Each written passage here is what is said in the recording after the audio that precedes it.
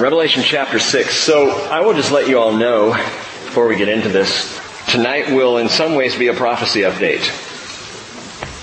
Unexpectedly, but when you're studying through the book of Revelation, pretty much every study is a prophecy update.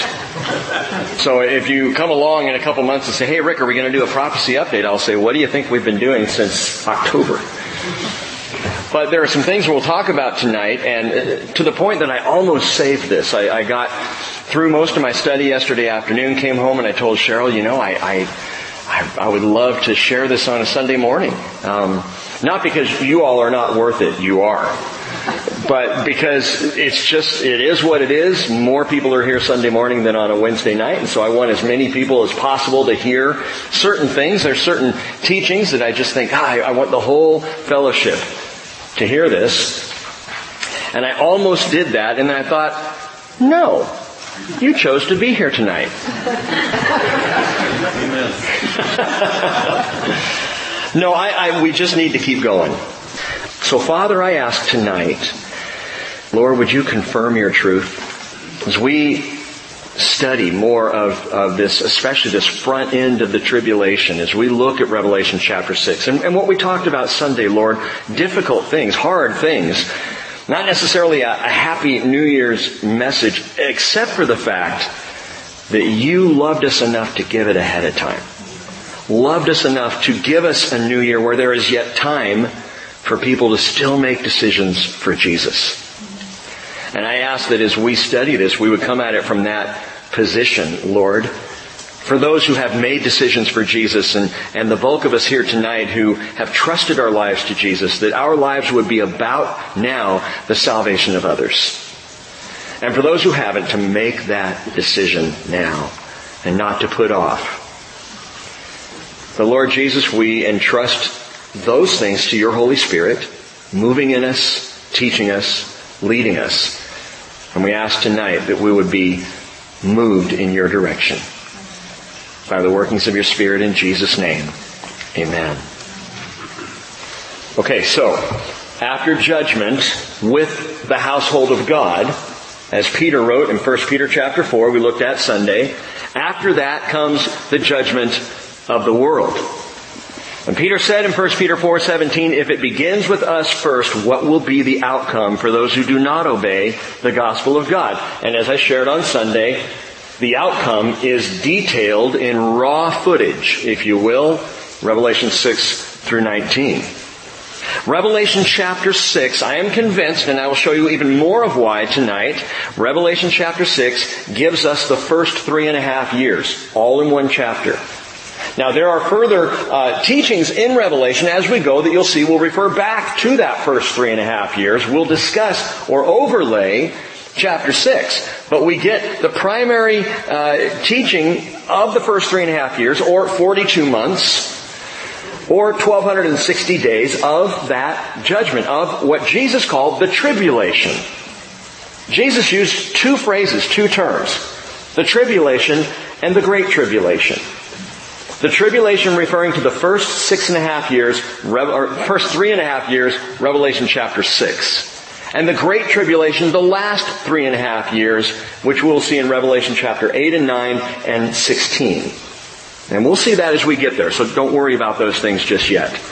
But the tribulation Jesus already warned is that time, Revelation chapter 3 verse 10, which is about to come upon the whole world to test those who dwell on the earth. 7 years. Daniel chapter 9 verses 24 through 27. Revelation 11, Revelation 12, all detailed. 7 years, give it that 7-year picture, beginning again with the first 3.5 years, the tribulation, also known as the wrath of the Lamb.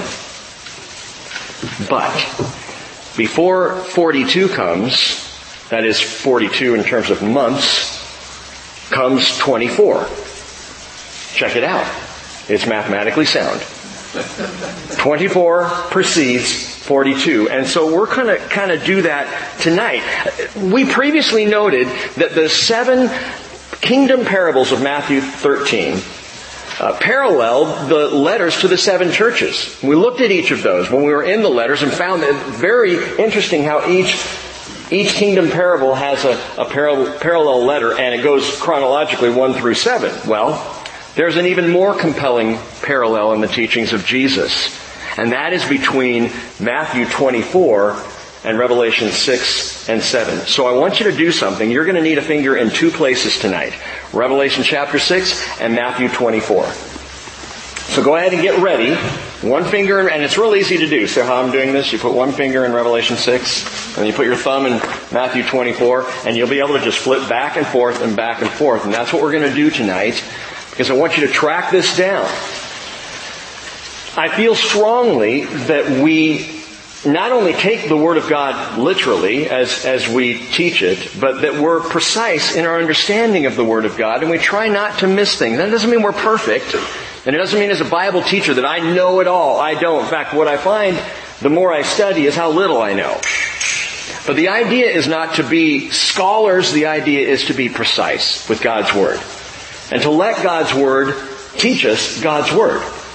And what's exciting to me about studying Matthew 24 and Revelation 6 and part of 7 all together is we let God's Word confirm God's Word. And that's what we're going to do. So I want you to follow this through with me, starting in Matthew 24. Your finger in Revelation 6. Matthew 24 verse 1 says, Jesus came out from the temple and was going away when his disciples came up to point out the temple buildings to him, which, by the way, were stunning. Considered one of the 7 wonders of the ancient world. The Jewish temple in Jerusalem was amazing. Herod's temple, Herod's retrofit of the second temple. The second temple was not much to look at, but Herod's job was fantastic. Stunning, gilded, shining, beautiful, big, and they all came out of the temple complex, and the apostles were saying, Lord, yeah. I mean, it would be like us walking out the door of our church and saying, look. Which is easy for us to do having been in a barn for so long. We can go, wow, running water, heat, carpet, So they come out and Jesus said to them, do you not see all these things? And they're like, well, yeah, Lord, look, yeah. Truly I say to you, not one stone here will be left upon another, which will not be torn down. Subtext. Don't put your faith in buildings. Don't trust that which we, meet in. That's not the thing. That's not the kingdom. That's not the focus. The focus is Jesus. It's all going to be torn down, he says. Well, they cross the Kidron Valley. They go up onto the Mount of Olives. It says in verse 3, as he was sitting on the Mount of Olives, the disciples came to him privately saying, tell us when these things will happen.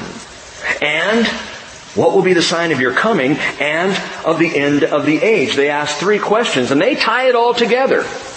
They can't imagine the temple being torn down without it being the end of the age. It's got to be. The temple goes, that's got to be it. And that's got to be then, so you're going to set up your kingdom, and we're going to rebuild, as Zechariah and Zephaniah both refer to. Well, we're going to do that. That's what you're talking about. When's this all going to happen? 3 questions that Jesus begins to answer in the following verses. And what Jesus does in the rest of Matthew 24 is he begins describing the run-up to, and listen, into the tribulation. He goes up to the tribulation and into the tribulation. And when I say tribulation, I'm talking first 3.5 years following the fall of Jerusalem, with increasing intensity and frequency as the final days come nearer and nearer, and we actually see the world go into tribulation. Jesus uses the phrase, you're familiar with it, birth pangs. Exactly. Birth pangs. She remembers. And those birth pangs, it's a very descriptive phrase, because you ladies know, if you've gone through that you get closer to the birth, and as you get closer, the pangs get closer together, frequency, and they get more intense. So it's a perfect phrase for Jesus to use. And going all the way back 2,000 years, the birth pangs began. The temple fell. And for 2,000 years we've seen an increasing frequency and intensity of birth pangs. That's what he's talking about. But these birth pangs again, and this is new thinking to me, so I'm kind of laying it out to you fresh, at least for me tonight. These birth pangs don't stop at the beginning of the tribulation. These birth pangs run into the tribulation, go through the first 3.5 years of the tribulation. Now, we won't experience those 3.5 years. The church, believers in Jesus, having been caught up, pre-tribulation. Yes, I'm one of those. Pre-tribbers. Don't you want to be a pre-tribulation raptured saint? Okay. So, we will be caught up, but the birth pangs will continue leading up to the midpoint of the tribulation. Well, how do you know that, Rick? Well, we're going to get there. Remember Sunday's terms and conditions. Again, and I just do this to be clear, that the tribulation is the first 3.5 years, and then the second 3.5 years is the Great Tribulation, and I'm drawing that right out of Matthew 24, as you'll see. The first 3.5 years, the wrath of the Lamb. The second 3.5 years, the wrath of God Almighty. The first 3.5 years, there's still opportunity to be saved. People will be saved. There's going to be a massive soul harvest in that time. The last 3.5 years, all repentance ceases. And if I'm reading things correctly, past the midpoint of the tribulation, going into the Great Tribulation, nobody will be saved. Except Israel in the wilderness, but we'll get there at another study. But salvation of saints coming to faith in Jesus outside of Israel, that's not happening anymore. I could be wrong on that, but I think it stops at that midpoint. Primarily because after that, every time we hear the word repentance used, it's used with they refused to repent so as to be saved. But those birth pangs right into the first 3.5 years. The first 3.5 years is Revelation 6. Revelation 11 verses 2 and 3. Again, call it 42 months, 3.5 years. 1,260 days, 3.5 years. The wrath of the Lamb and birth pangs are taking place all the way through with greater intensity and severity and frequency.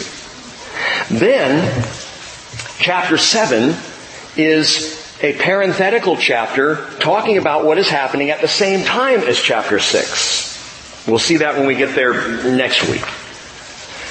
Then chapters 8 and 9 take us on into the latter half of the tribulation, the Great Tribulation, the final 3.5 years, a time, times, and half a time, as described by Revelation 12:14, and that is again the wrath of God. So that our understanding is clear. And the marker of the midpoint between the tribulation, the wrath of the Lamb, the first 3.5 years, and the Great Tribulation, the wrath of God, the second 3.5 years, the marker in the middle is called the abomination of desolation. And we will see that clearly when we get to it as well. There's your background. Hold that thought and watch this. Matthew 24, verse 4. And Jesus answered and said to them, See to it that no one, what? Misleads you. For many will come in my name saying, I am the Christ, and will mislead many. Let me say one more thing before we go any further. This section of Jesus' teaching in Matthew 24 does span 2,000 years. Okay? So the warnings here, I think, are valid for us right now, here today. See to it that no one misleads you. The deceptions are increasing, and I'll show you that in a few minutes too. See to it that no one misleads you. However, the great deception that is coming will happen in the tribulation.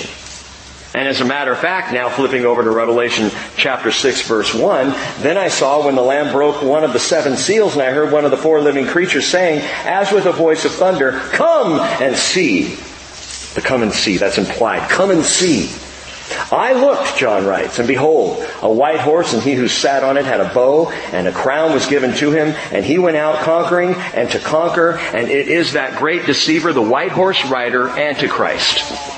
Seal number 1, the white horse rider is Antichrist. And I'm not going to go into that because we talked about that on Sunday. What is it about this picture we see in Revelation 6 verses 1 and 2 that reveals deception? Well, the bow, which is a false covenant, and the crown, which is that leafy Stephanos that wilts and does not last.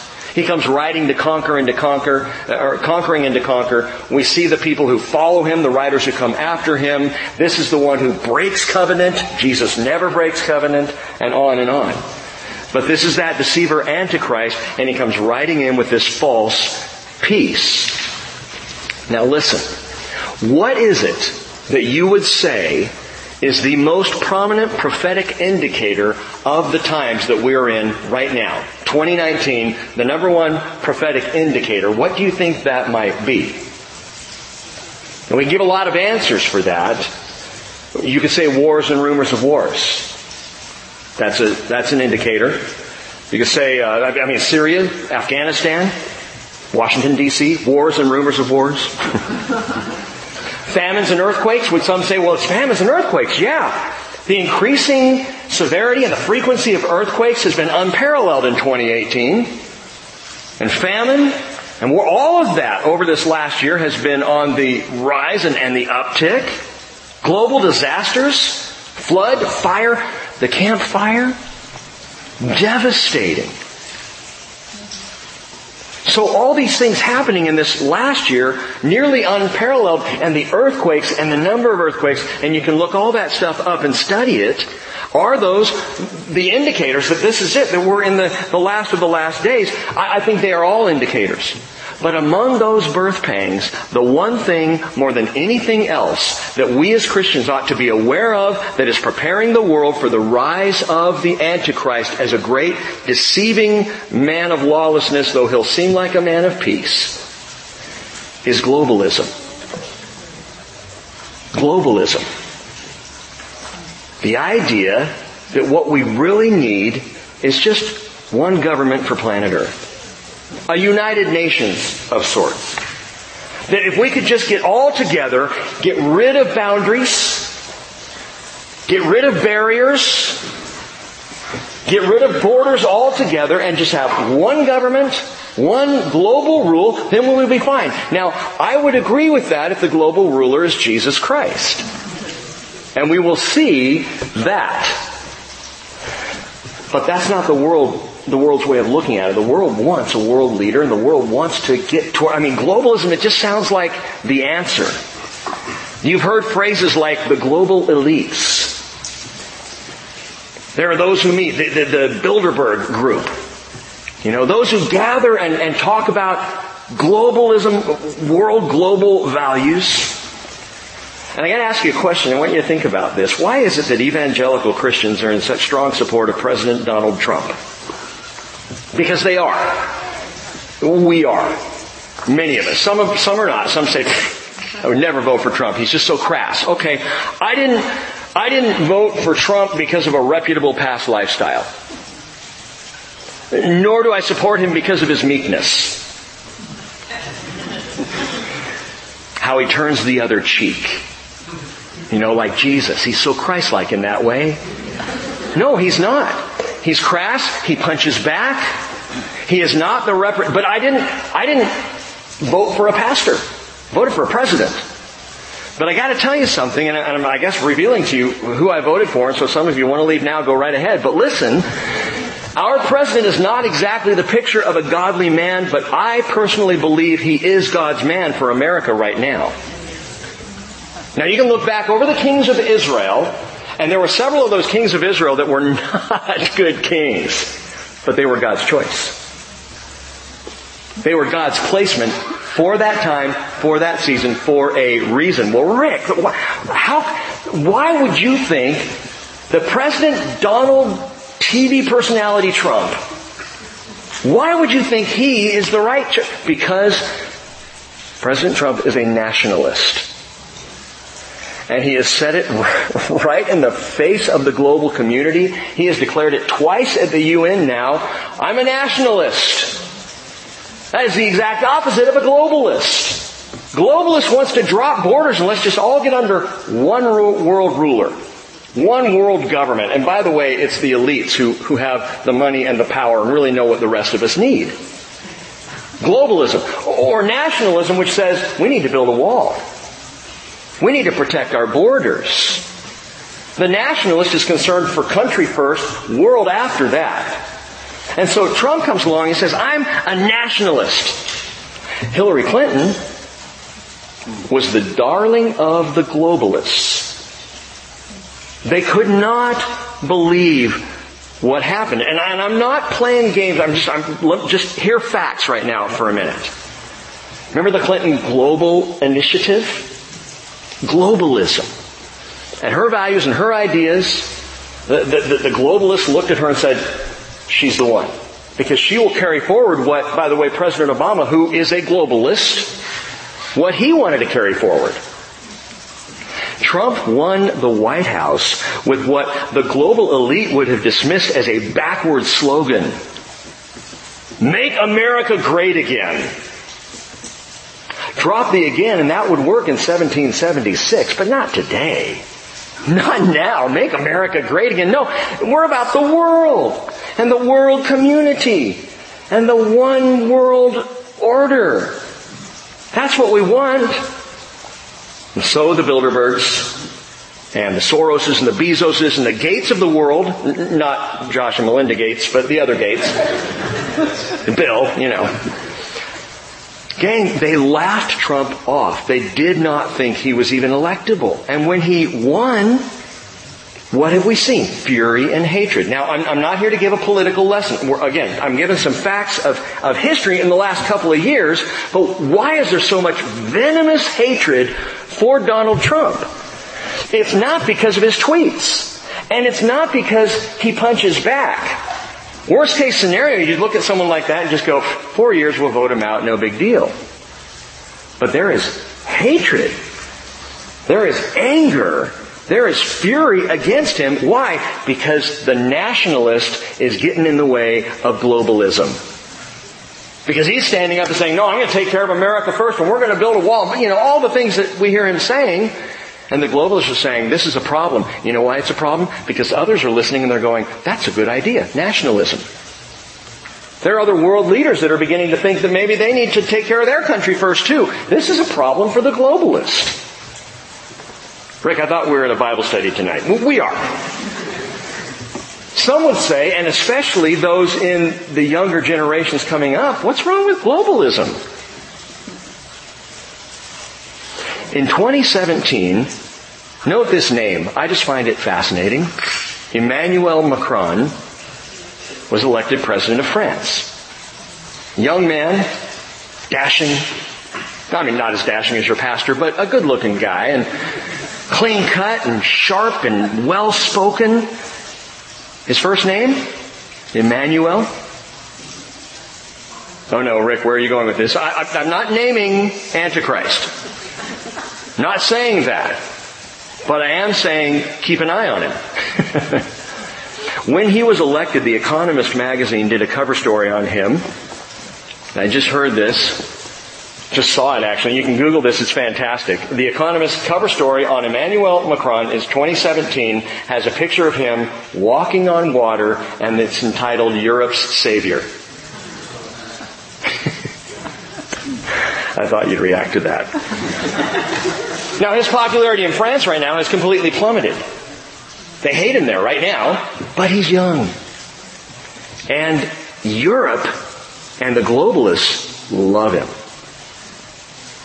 And it's thought by many that perhaps he was floated as a leader of France just as kind of a get his name out there. Let's start moving forward in this because this might be our guy.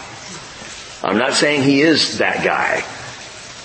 But again, what's wrong with globalism? Well, what did the Lord do? Deuteronomy chapter 32 verse 8. When the Most High gave the nations their inheritance, when He separated the sons of man, He set the boundaries of the peoples according to the number of the sons of Israel. God set boundaries. God established borders for nations. That was His doing. He determined that. And it's interesting that Moses says in Deuteronomy 32 that he did so according to the number of the sons of Israel, which could have different interpretations. It's interesting to me. Some say, so is that talking about that there would be then 12 nations because of 12 sons, or 70 nations because there were 70 of Israel who came from Canaan's land down into Egypt, perhaps?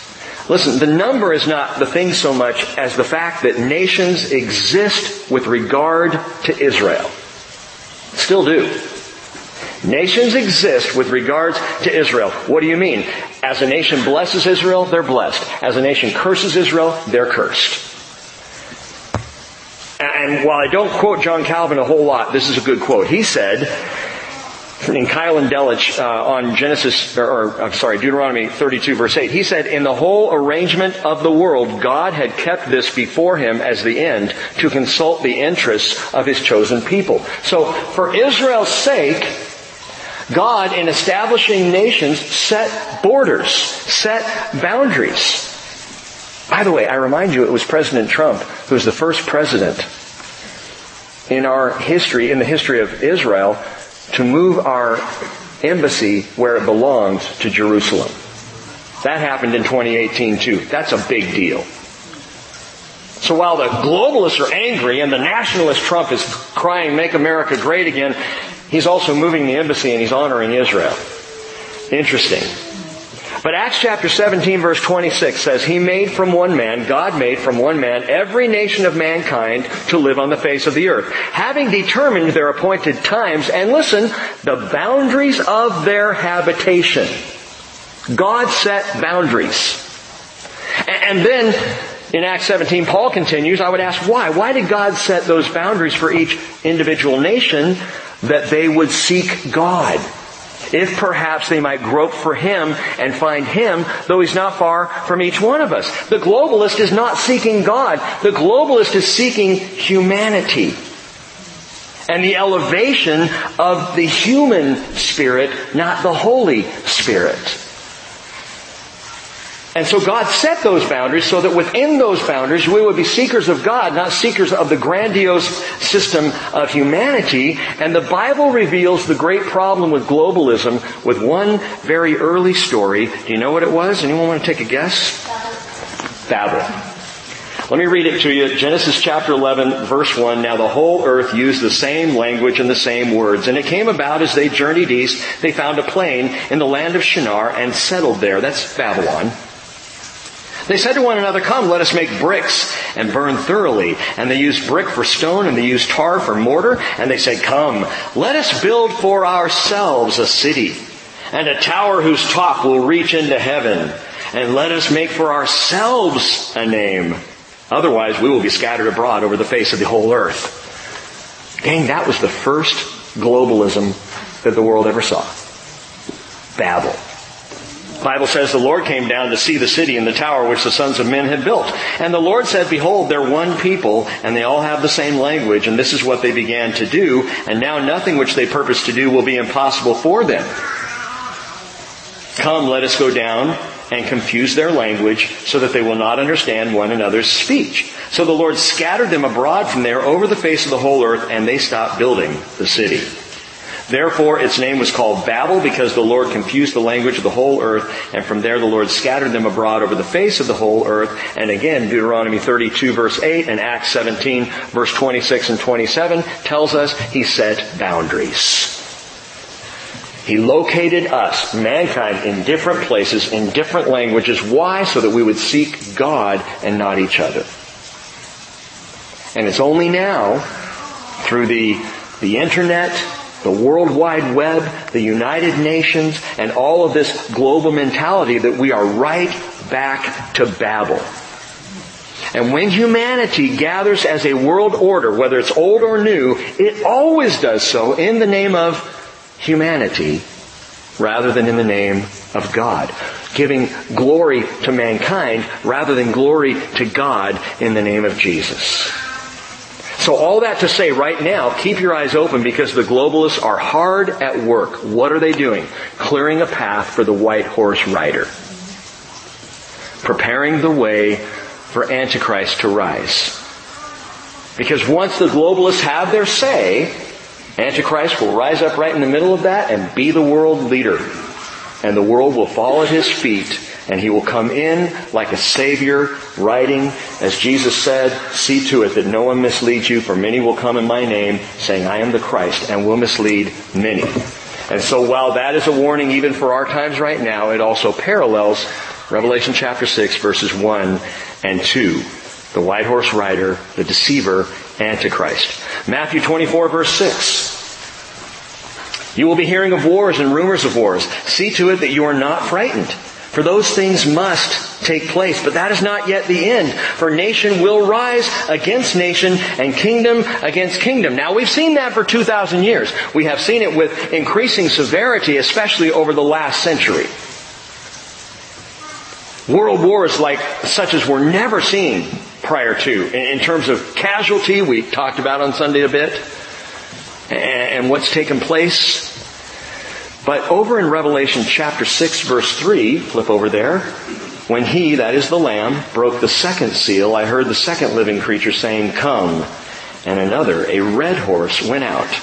And to him who sat on it, it was granted to take peace from the earth, and that men would slay one another, and a great sword was given to him. Seal number 2, the red horse rider, is war. And war follows the white horse rider, Antichrist. He comes on the scene bringing peace, a message of peace, and war rushes in quickly behind him. Syria. Syria in Israel's backyard over the last several years now, but if you have been paying attention, Syria is a major marker of what's happening in these days. Isaiah 17 talks about Damascus being utterly destroyed to the point that it will not be habitable again, which has never happened. Damascus has been destroyed, but Damascus is huge. And Isaiah prophesied that, Jeremiah prophesied that was going to happen. So we're watching all that's going on in Syria. Do you know what's happened in Syria? It's become the stomping ground of Russia, Persia, Iran, Turkey, and even Yemen has jumped into the fray.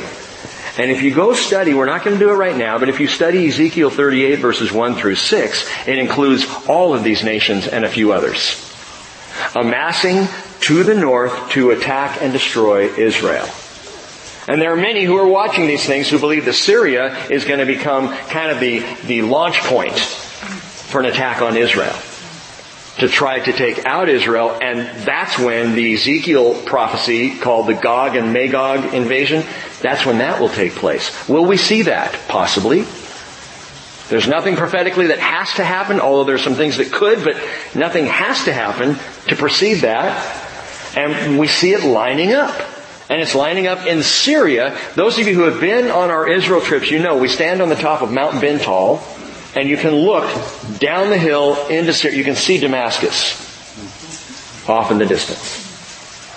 From that same location, you can look to Syria to your right, and then if you look over to your left, you see Lebanon. It's literally Israel's backyard. Backs right up to Israel. If Syria falls, if Damascus falls, and Russia and or Persia or some kind of alliance takes it from the north, then it becomes the launch pad for an attack on Israel. Watching Syria. War. Rumors of war. The red horse rider. War who comes riding in. Now, by the way, when they attack Israel, God at that time will supernaturally intervene in such a way that the world knows God intervened. Which I kind of hope we get to see that before we go. I don't know. It's going to happen right around. There's so many things that are going to happen so close together. Will the church be raptured? My assumption is we're going anytime. My assumption is that this Gog-Magog invasion could happen right before that or right after that. And then things are just going to start breaking loose. Well, the world is in upheaval right now. There's a Cold War, and I alluded to it before, and all joking aside, there is a Cold War going on in Washington, D.C. Again, between the nationalism of President Trump and the globalists and socialists in Congress. They're calling themselves what they are, so let's call them what they are. By the way, this last election cycle saw 2 virulently anti-Semitic Muslim women elected to Congress. And if you've been watching this last week, Rashida Tlaib profanely called for Trump's impeachment. Now, that's not new. There have been Democrats calling for Trump's impeachment, and if you're a Democrat, maybe you have too. But there have been those in Congress saying, we want to impeach him, we want to take him out, and she did this, but she did it in a vile way. She used a word I won't repeat ever, but it was so, again, regardless of what you think of the person in the office, it was so disrespectful to the office. I've never heard the office of the president referred to in that way before. Unbelievable.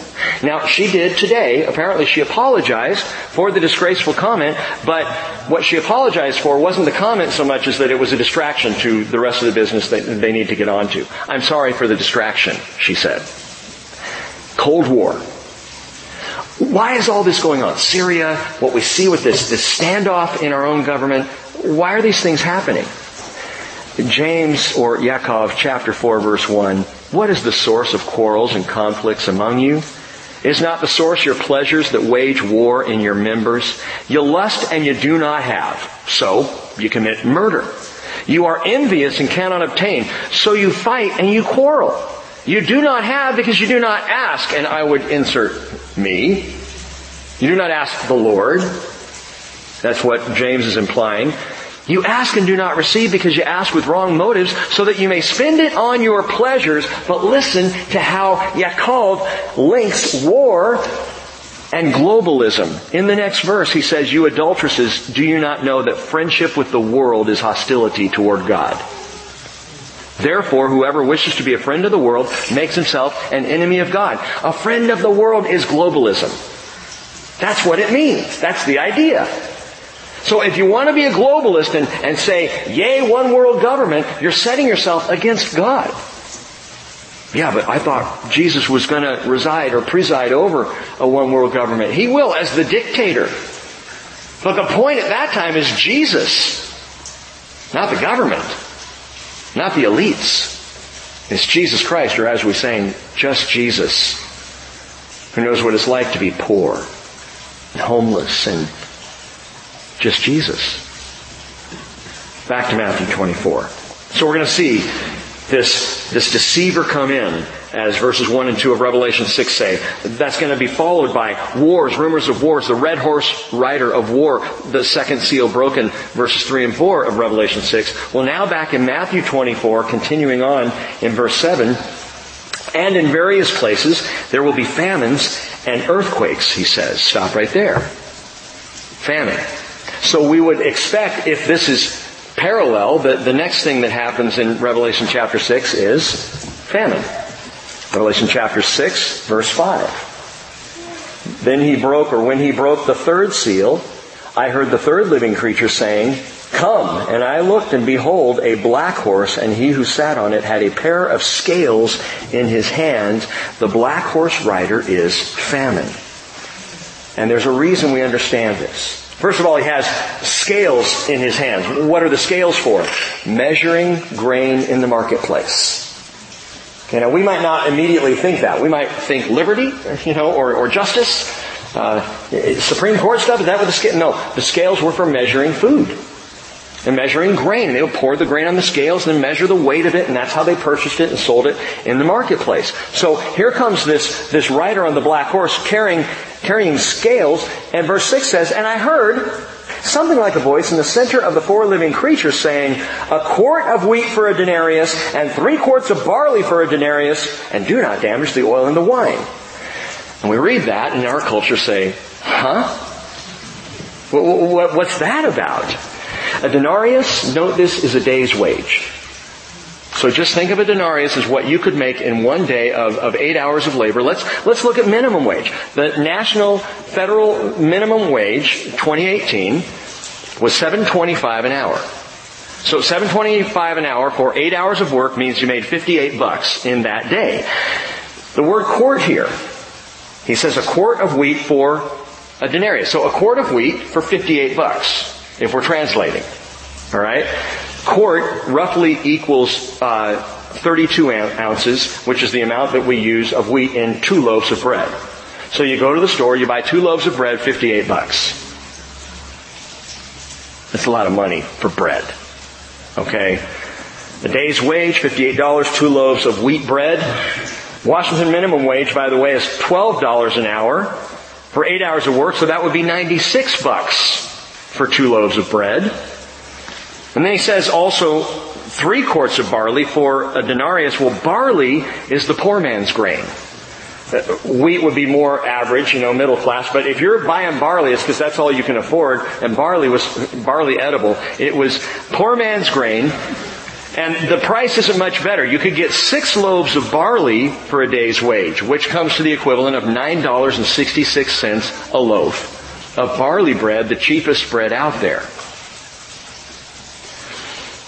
Will there be a gluten-free option? I don't think so. I'm doubting it. So you might want to be raptured, you gluten-free folk. But if you're among the super rich, there's going to be all kinds of options. In fact, that's why oil and wine are not damaged. That's why he says, and do not damage the oil and wine, because when there's famine, the uber rich can afford whatever they want. They can buy the oil and the wine. They still have the luxuries going on, because famine always reveals the great divide between wealth and poverty. And that's what's taking place here. What's going on? By the way, why is famine described as a rider on a black horse? Lamentations chapter 4 verse 8 says their appearance. Lamentations. Remember, this is Jeremiah lamenting the fall of Jerusalem, talking about the people inside the walls starving to death as they're besieged by Babylon. And he says their appearance is blacker than soot. They are not recognizable in the streets. Their skin is shriveled on their bones. It is withered. It's become like wood.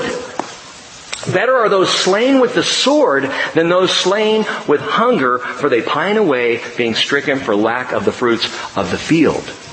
So the black horse rider, black being that picture here of those who are in famine. Famine, by the way, I'm going to just say this as a side note because we speak very frankly in my family. I have 3 children that some would say were black children. They're not black. They are a beautiful chocolate brown. I'm envious. I've never been able to tan well. You know, I get freckles or just burn, whatever. We say black. That's not. I don't think that's a fair word even to use, because that doesn't describe skin tone. So when we're talking about their appearance is blacker than soot, we're not talking about a beautiful skin tone of a race of people. We're talking about people starving to death, and their appearance is awful. And the black being described here is a blackness of famine. Famine rides hard after the hoofprints of war, which rides hard after the deceiver. By the way, the scales of the black horse rider, that indicates something else. Controlled rationing. Rationing that will take place in that time of global famine, which will be, this stuff is going to be coming on in the latter part of the first half of the tribulation, of the first 3.5 years. Starts off, everything looks like it's going to be good. Emmanuel Macron was elected in France, and all France went, Vive la France! This is great! How long has it taken for France to go, Vive la, no way? Macron, throw him out. We don't want him. This is going to happen quickly. So Antichrist rises, deceiving, looks like there's going to be peace and prosperity, and next thing you know, war breaks out. Next thing you know, famine breaks out. And then, more follows that. Let me add one more thing here. In the idea of controlled rationing, Revelation 13 gives us a picture of what Antichrist is going to do. We'll look more intently at that later, but let me read this to you right now. Revelation 13 verse 16, He causes all, the small and the great and the rich and the poor and the freemen and the slaves, to be given a mark on their right hand or on their forehead. And He provides that no one will be able to buy or sell except the one who has the mark, either the name of the beast or the number of his name. Controlled rationing. That's the whole idea. The mark of the beast, by the way, is not going to be a surprise to people. They'll know exactly what they're doing. The person that takes the mark of the beast will know that's what it is. So don't worry if you get an ATM card and go, is it the beast? If your Apple Watch talks to you, is that the beast? You'll know what you're doing. Well, not you. But people will know what they're choosing. But this mark, this is controlled rationing. Now, who buys what and how it's bought and who, it will be controlled. Well, how are they going to have time to come up with that kind of technology? Not only is the technology already here, as many of you know, but it is embraced. When the idea of chip implants first came up, people were like, no way, I would never do that. That's bizarre. I wouldn't touch that. Listen to this. Biohacks International. I kid you not. The name of this company is Biohacks. And they've already installed over 4,000 chips in people, inserted just below the thumb on the right hand. The implant opens secure doors, buys tickets, shares emergency info with medical personnel. The chip is about the size of a Tylenol, and the procedure costs $180. And it's similar to getting a tetanus shot. Dr. Stuart Southey, Chief Medical Officer at Biohacks, says, quote, "The chip implant is a secure way of ensuring that a person's digital identity is linked to their physical identity. It enables access management in a way that protects the individual's self-sovereignty and allows users to control the privacy of their online activity." By the way, there's another famine. So biohacks and the chip implant and controlled rationing and all of this, there's another famine that's taking place right now that especially, I think, is one of the most overlooked signs of the times in the church. And you all are not suffering from it tonight. It's a famine for the Word of God. And that to me is a huge sign of the times that we're living in. Amos chapter 8 verse 11, "Behold, days are coming, declares the Lord God, when I will send a famine on the land, not a famine for bread or a thirst for water, but rather for hearing the words of the Lord. People will stagger from sea to sea and from the north even to the east. They will go to and fro to seek the word of the Lord, but they will not find it." And this is just, it's heartbreaking to me. Because we hear this more and more, people not finding the Bible being taught in churches. Which to me, I don't understand that, because that's one of the primary reasons why churches gather, is to be in the Word of God.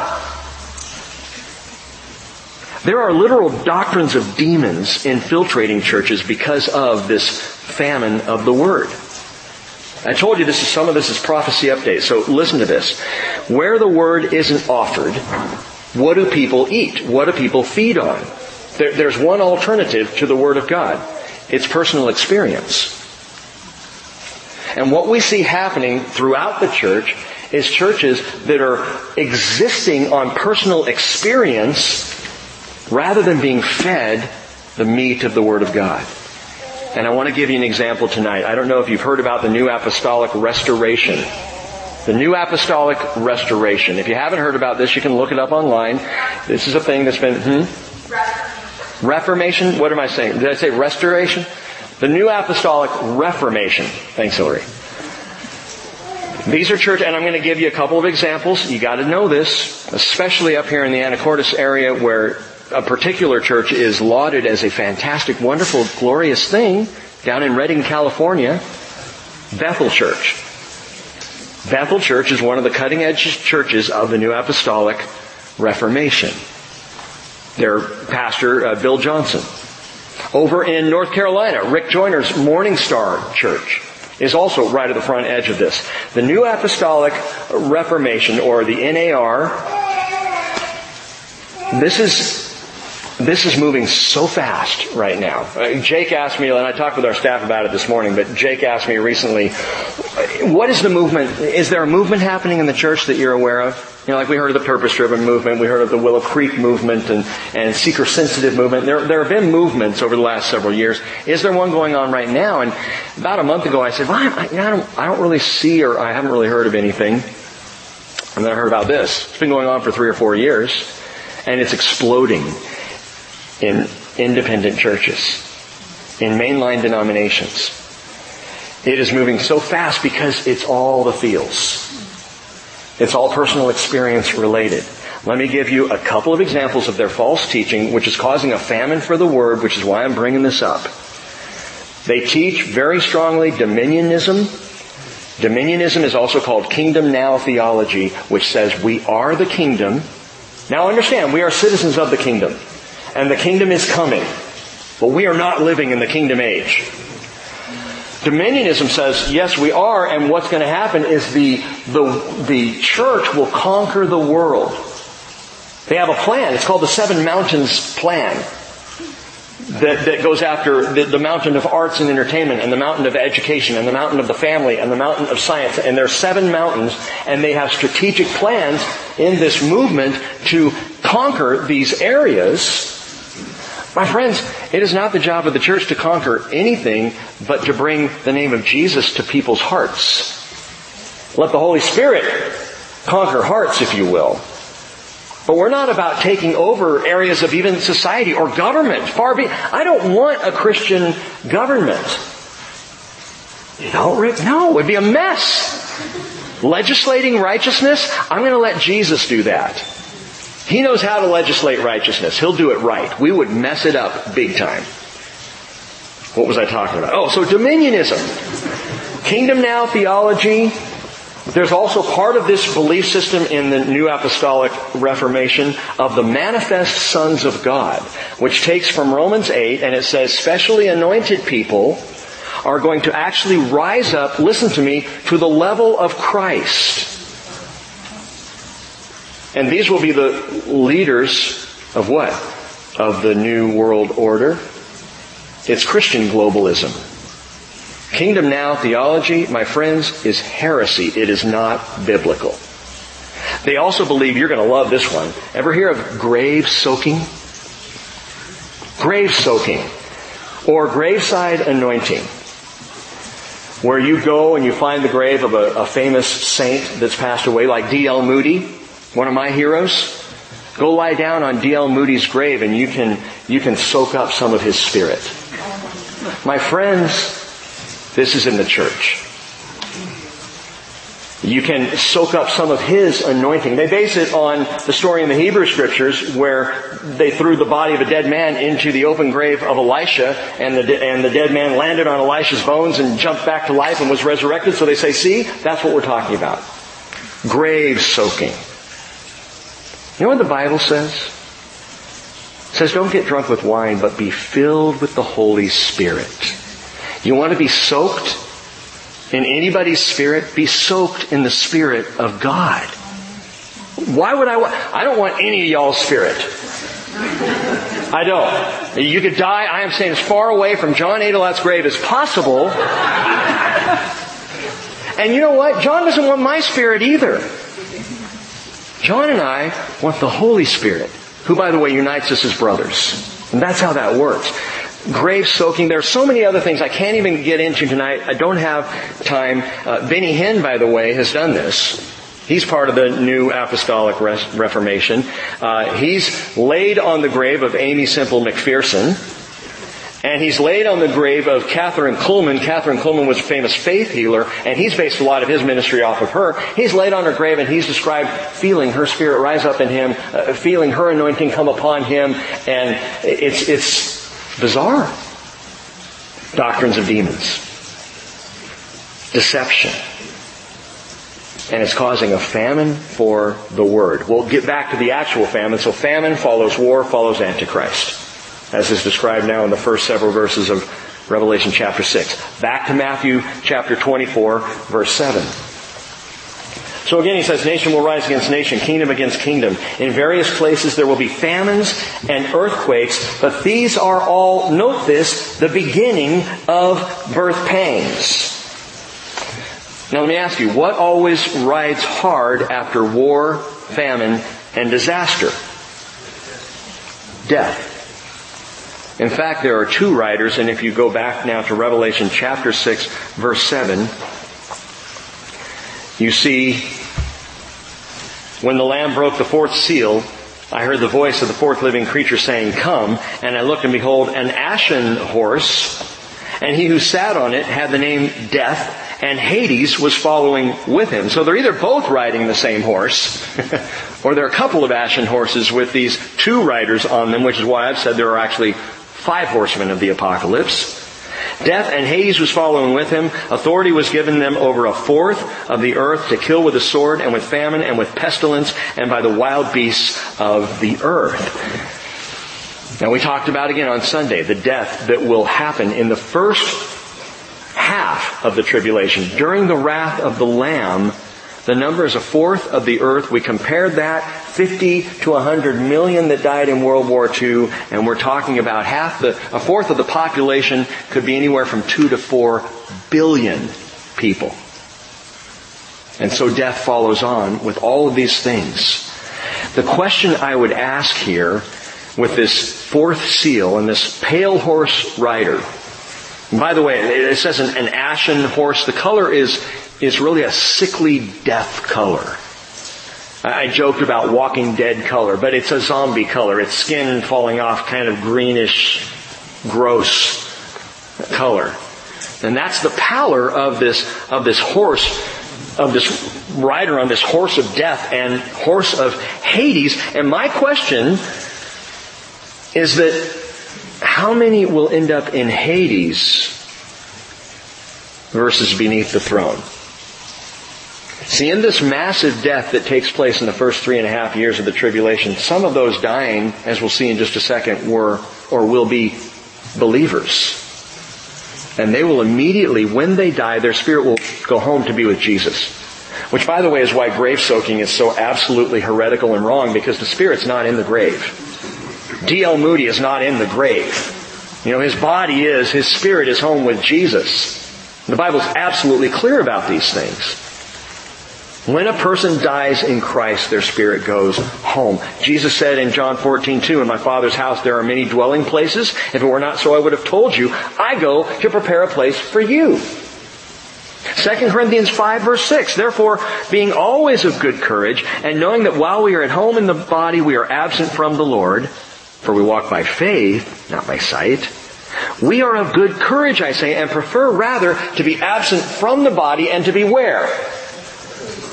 At home with the Lord. If you die before the rapture, good news, you're with Jesus. And then your body gets raptured when the church is raptured, and that's a whole other teaching, but your body and spirit put together, glorified, and off we go. So those who die in Christ actually get to go before those who are raptured in Christ. Either way, it's good news. Either way, it's good news. Okay, side note. It's Wednesday night. I can go as long as I want, right, Bill? I watched a video I would encourage you all to watch. I don't know how many of you are familiar with John Corson, the pastor at Applegate Christian Fellowship. His son, Peter John, and his son, Ben, co-pastor with him there. Peter John has fought Crohn's disease for years and years and years. He's really had a hard time. The Corson family has been amazingly attacked and has shown remarkable resiliency and faith. And if you go to the Applegate Christian Fellowship website, you will see there's a video that's presented right on the front of the website that you can watch. And it's Peter John last Wednesday night, I believe it was last Wednesday, it's within the last week, doing his final message. Because Peter John has been, he has stage 4 colon cancer. And in fact, I heard just a couple of days ago that he's in hospice. I don't even know how old he is, maybe early 40s, if that. He's a young man. But what's amazing, and the reason I tell you to go watch this is not, just to be a looky-loo into someone's personal life. He comes out and sits down in a chair and he's sharing with the fellowship there, and the room is just packed out. And he's just talking about how much he's looking forward to what God's about to do. And the perspective, I would love for you all to see this because the perspective is so right on. If something happens in this life and we are taken, praise the Lord. Don't fear death. That is the last thing we need to be concerned about. Do you know what? That every single one of you will be here exactly as long as God wants you to be here. And not a moment longer, and not a moment sooner. You're not going to go before He's ready for you to go. And when you go, He's going to be ready. And by the way, the moment that happens and your spirit is at home with the Lord, you're going to be saying, why did I ever want to wait? Why did I put this off? Which is why we walk by faith and not by sight. We trust in Jesus, not in our flesh. And we know no matter what happens in this world, we're not troubled by it. You get the call from the doctor, stage 4 cancer, and you say, okay, what do you want me to do with this, Lord? With a big smile because you know where you're going. And you know who's in charge, and you know that this is a drop in the ocean of eternity. So I would encourage you to go and watch that. Because when death and Hades ride together, listen, no Christian is in Hades today. You understand that? Hades is a waiting place. Jesus described it in Luke 16. It's the equivalent of Sheol in the Hebrew Scriptures. No Christians in Hades right now. Because when Jesus died and bought redemption for all those who died before the cross, He led, Ephesians chapter 4, captivity captive. He led out all the spirits of all those who had died before. So that now, when someone dies in Christ, as we just read, the body goes in the ground and the spirit goes home to be with the Lord. There is no Christian in Hades right now. So when we see in this first 3.5 years of the tribulation, when we see death and Hades riding together, there are believers at that time, not the church, but believers, those who missed the rapture but came to faith in Jesus, that are going to die. Hades will not have hold on them. Their spirit immediately goes home to be with the Lord. Well, I can prove it to you. It brings me to the 5th seal. Turn over to Revelation chapter 6 and look at verse 9. When the Lamb broke the 5th seal, I saw underneath the altar the souls of those who had been slain because of the word of God and because of the testimony which they had maintained. And they cried out with a loud voice, saying, "How long, O Lord, holy and true?" Wait a minute. Where are these people who have been slain because of the word? They're under the altar. Where's the altar? Heaven. They're right there. Close to God. Close to the Lamb. Those who gave their lives because they refused to deny Christ in the tribulation.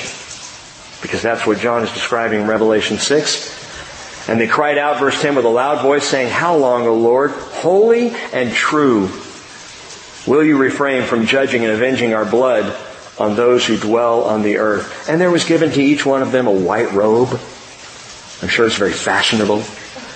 And they were told that they should rest for a little while longer until the number of their fellow servants and their brethren who were to be killed, even as they had been, would be completed also. Death rides. Believers are going to lose their heads. They will be killed in the first 3.5 years of the tribulation, but Hades will have no hold. So if you're tracking these things through, and it's probably listed in your Bible, you've got the first seal, which is the white horse rider. You got the second seal, which is the red horse rider or war. You got the third seal, which is the black horse rider, famine. You've got the 4th seal, which is the ashen horse or the pale horse rider, death, followed by Hades. And the 5th seal, interesting to me, is martyrdom. Go back now to Matthew 24. In Matthew 24, verse 9, Jesus said, "Then they will deliver you to tribulation." And there he uses the word. Now, there are tribulations in our world right now. There have been martyrs for 2,000 years in the name of Jesus. The church has faced that, has dealt with that. Tribulations with little t. But I think Jesus is perhaps talking about tribulation with a capital T here, as the birth pains are leading right on into this, and we're seeing these things actually are also taking place in those first 3.5 years. Now, are you tracking me with this? Have I lost anybody? Raise your hand if you're going, I don't have any idea. As if anybody would, right? Someone's going to go, "Yeah, it's me." So, at this point, Jesus is talking about they'll deliver you to tribulation. They will kill you, martyrdom. And you will be hated by all nations because of my name. Because at that time, all nations are going to be in this global focus. And you believing people in Jesus, didn't we get rid of you in the first place? When a bunch of you just disappeared, how come you're here? And at that time, many will fall away and will betray one another and hate one another. Many false prophets will rise and will mislead many. Because lawlessness is increased, most people's love will grow cold. But the one, note this, the one who endures to the end, he will be saved. And that's not just in this age prior to the tribulation. That's going into the first 3.5 years. How do you know that? Well, because Revelation talks about the perseverance of the saints. And deals with those who persevere, who hang in there. to the end, the very end. The end of this age isn't the rapture of the church. The end of this age is Armageddon, is the second coming of Jesus, which happens at the end of the 7-year tribulation. Okay? We will read about these martyrs again in Revelation chapter 7, as John gives that parenthetical overview of Revelation chapter 6. And in Matthew 24, by the way, what's interesting is Jesus doesn't deal with what's coming up next. He doesn't talk about the next thing to rise in Revelation chapter 6, beginning in verse 12. We'll get to that in a second. It's the cosmological terrors that are going to hit at the end of Revelation 6. We'll get there in a second. But Jesus does continue, as He's teaching in Matthew 24, He does continue right on into Revelation 7. How do you know? Look at verse 14, Matthew 24. This gospel of the kingdom shall be preached in the whole world as a testimony to all the nations, and then the end will come. And it is the great verse of the missionary today, and by the way, I think it should be. Our job is to get the gospel out. What's faulty in the interpretation of that is dominionism, that we will get the gospel of the kingdom to all the world, and then Jesus comes. That His coming is dependent on our completing this task. When the truth is, we're going to be raptured long before the task is complete. There is going to be a continuation of the gospel being preached in the first 3.5 years of the tribulation. And we'll see this on Sunday. Revelation chapter 7 talks about 144,000 Jewish evangelists. And these Jewish Billy Grahams are going to be all over the world. And it is double the number of every missionary working in the world today. Roughly 70,000 throughout the world today, Christian missionaries. 144,000 Jewish believers in Jesus are going to be taking the word. Along with them, in the first half of the tribulation, Revelation 11 talks about 2 witnesses preaching and prophesying from Jerusalem. We're also going to see that there's an angel flying in the mid-heavens, calling out an eternal gospel. I mean, God is pulling out all the stops. It's remarkable, it's exciting, but what I'm saying to you tonight is we will not finish the task. We will try. We should try to be evangelists and bring Jesus' name to anyone who will listen, but the gospel will be preached in the whole world, completed during the first 3.5 years of the tribulation, not by us, but by the 144,000 and the 2 witnesses and the angel in mid-heaven, among others. Now, the Matthew 24 parallel to Revelation 6 and 7 stops there, and would then pick up again paralleling in Revelation chapter 8, because note this, in verse 15, Jesus comes right to the midpoint of the 7 years.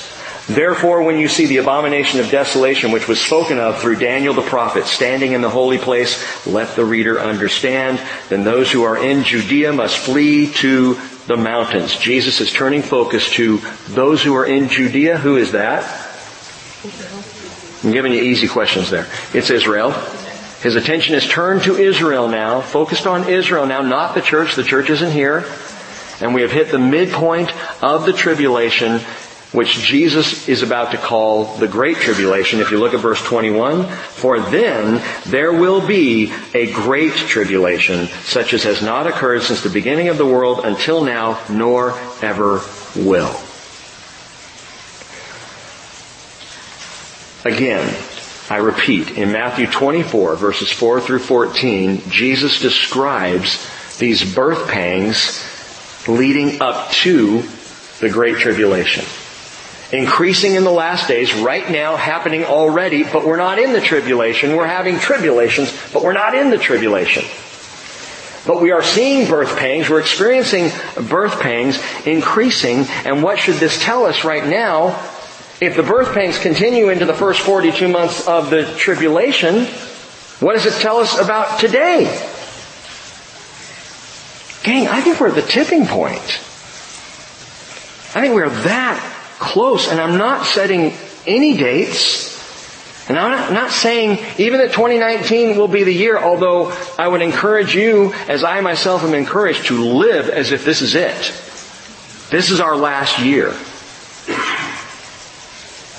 We are near to the end of the age. We are near to the final 7 years. We won't be here for the final 7 years. As Jesus said, and you can note this, in Revelation chapter 3, verse 10, he says, because you have kept the word of my perseverance, Philadelphia, I also will keep you from the hour of testing, that hour which is about to come upon the whole world to test those who dwell on the earth. I'm going to keep you out of that. That's Jesus' promise. Paul said in 1 Thessalonians 5:9, God has not destined us for wrath, but for obtaining salvation through our Lord Jesus Christ. And this is the wrath of the Lamb.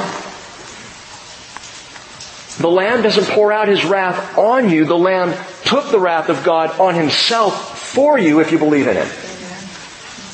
So wrath is not for you. The Lamb took it. But for those who reject the Lamb taking the wrath, this becomes the wrath of the Lamb.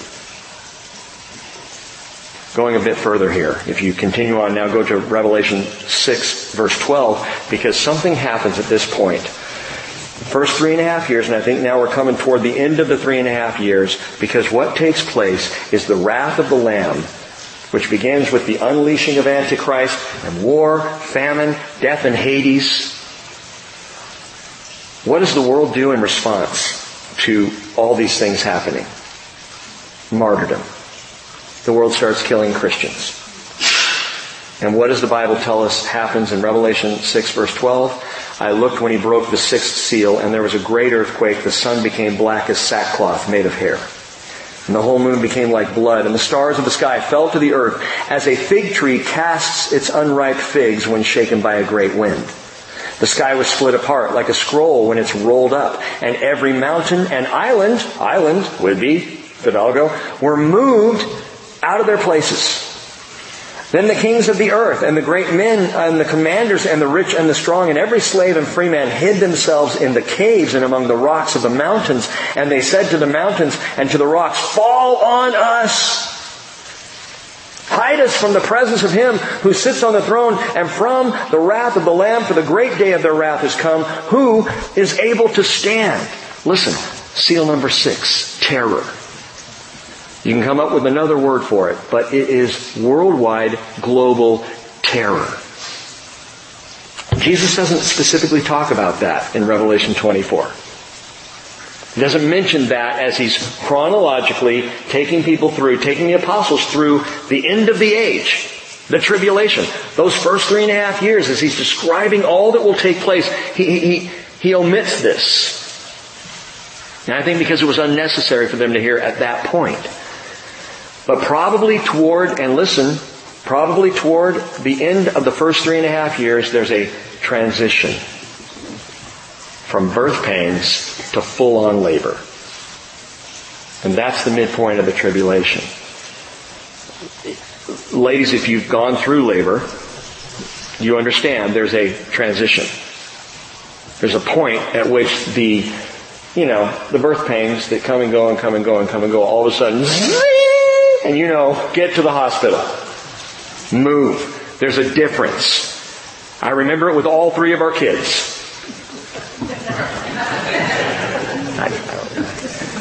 There's a reason why women get pregnant and men don't. We couldn't handle it. I would never want to go through that.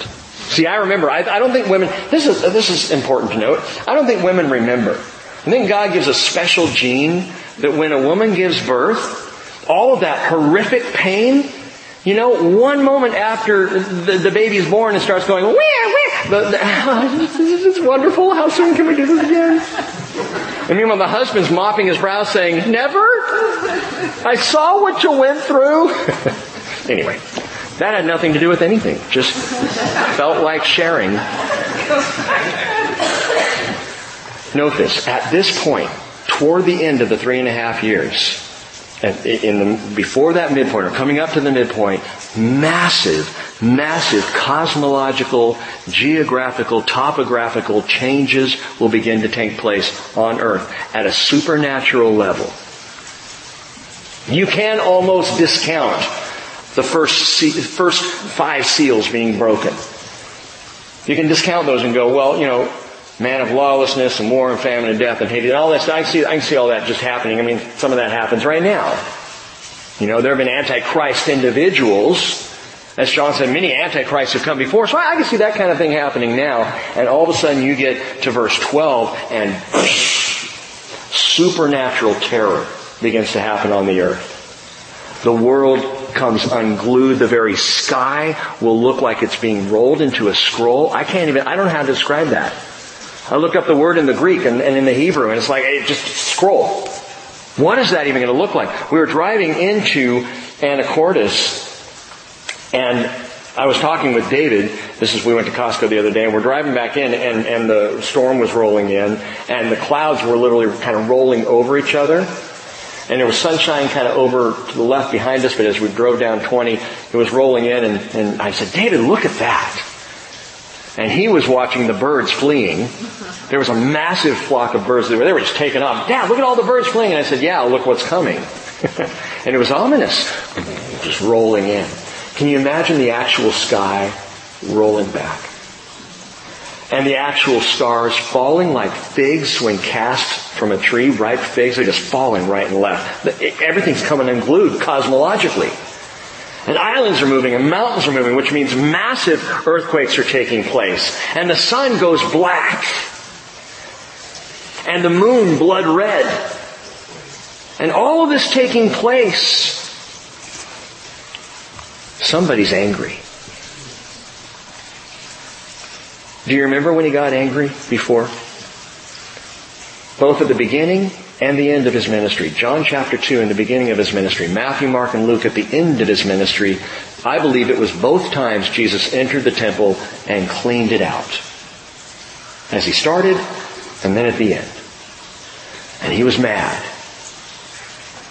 I've said before, a single guy taking on dozens of Jewish businessmen. He had to be tough. And he goes into the temple and he begins, this is Jesus, sweet Jesus, just Jesus, begins overturning the money changers' tables. Now, brothers, if you get upset with something going on in your household, don't overturn your dining table. It's not a good picture. You get a sense of someone out of control, although Jesus wasn't. He's overturning tables. He makes a scourge of cords, and he begins lashing and whipping and driving out the animals, and setting the doves and pigeons free, and the people are getting out of his way because this guy's nuts. By comparison, that anger was like raising an eyebrow compared to what is coming in the wrath of the Lamb.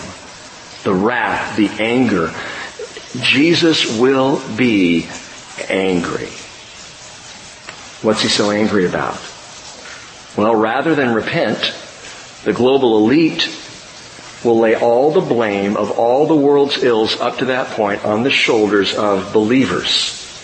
And the Antichrist will start lopping off heads in a systematic genocide of anybody who claims the name of Jesus in those days. It's all going to happen. In fact, I'll just read this to you. Revelation 13, verse 8. All who dwell on the earth will worship him, Antichrist. Everyone whose name has not been written from the foundation of the world in the book of life of the Lamb who has been slain, or literally the Lamb slain from the foundation of the world. If anyone has an ear, let him hear. Note that. It says nothing about the church in verse 9, because the church isn't here. If anyone is destined for captivity, into captivity goes. If anyone kills with the sword he will be killed. Here's the perseverance and the faith of the saints as they are being killed. Jesus sees all of this, and this is humanity's response to God's wake-up call in the allowing Antichrist to reign, in the wars and famines and death and all these writers coming in, rather than humanity going, we need the Savior.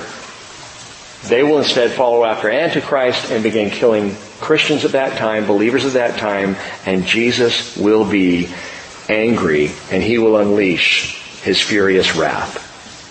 And by the way, the globalists and the power players are the ones who know it best.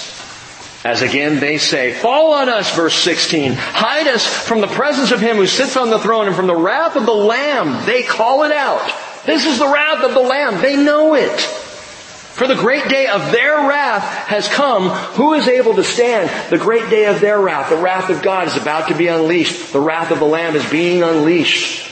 And they cry out. And we're talking about the global elite and all their slaves.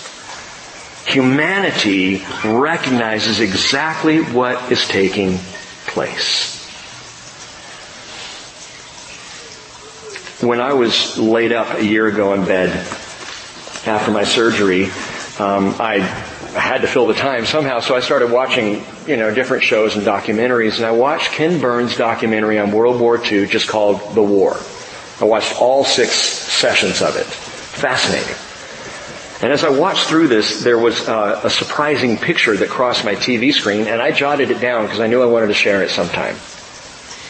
Hundreds of men in this image, in this picture, that were all in full gear, seated in row after row on the deck of a Navy ship up in the front, having church right there in the bow. This scene comes on, I'm like, and there in the bow pulpit, literally, was a pastor, and they were having church up in the front of this ship. And I thought, wow, that's amazing. And then a voice began to read in the background, and this is what the voice said. After the battle for Saipan in the Pacific Theater, one serviceman reported, Sunday, July 16th, 1944. It was a warm, sunny day, though it rained during church services. It was the first time I ever went to church and saw dead bodies floating by. It was nothing to see men, women, and children floating. There must be thousands of Japanese in the waters near Saipan, and the ships just run over them. I was stunned. These are stories we don't often hear, They're having church. But you know what I thought when I sat there, watching this and listening to that? I thought, what a parable for today. Thousands of bodies floating by, and many churches like ships just running over them. My question tonight is, will we be a ship that runs over dying people?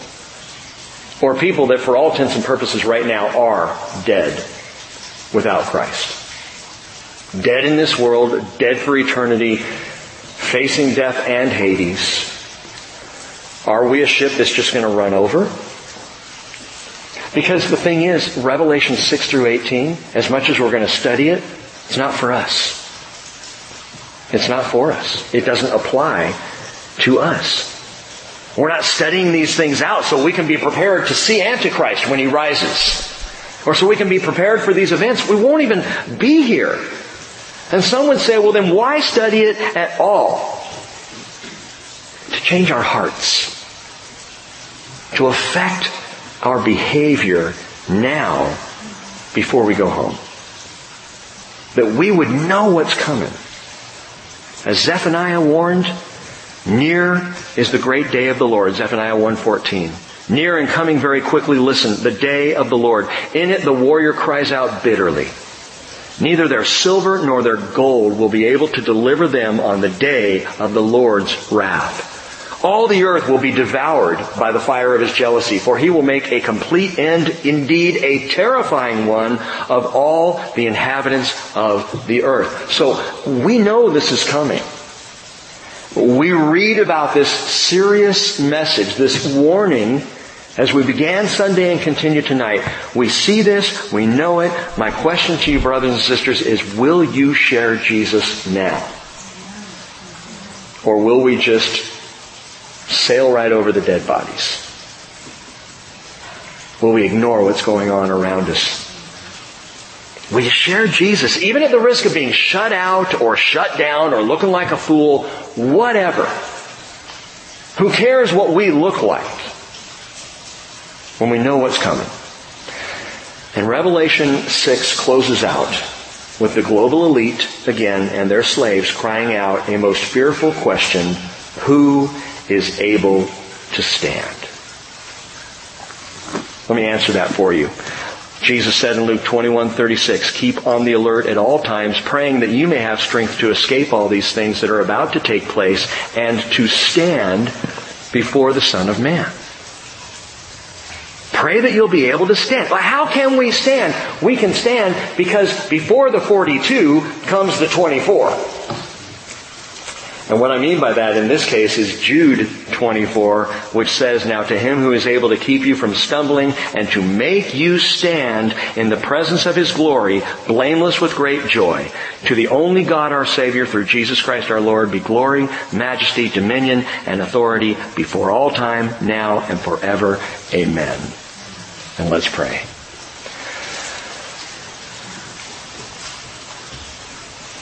Father, we've gone for a while now, but this is 3.5 years we've just covered. We've just looked at. We've been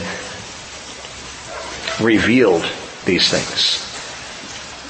And Lord Jesus, I thank you for signaling this even before you gave the revelation to John. That we could see Scripture against Scripture and understand the seriousness, but also the truth of these things.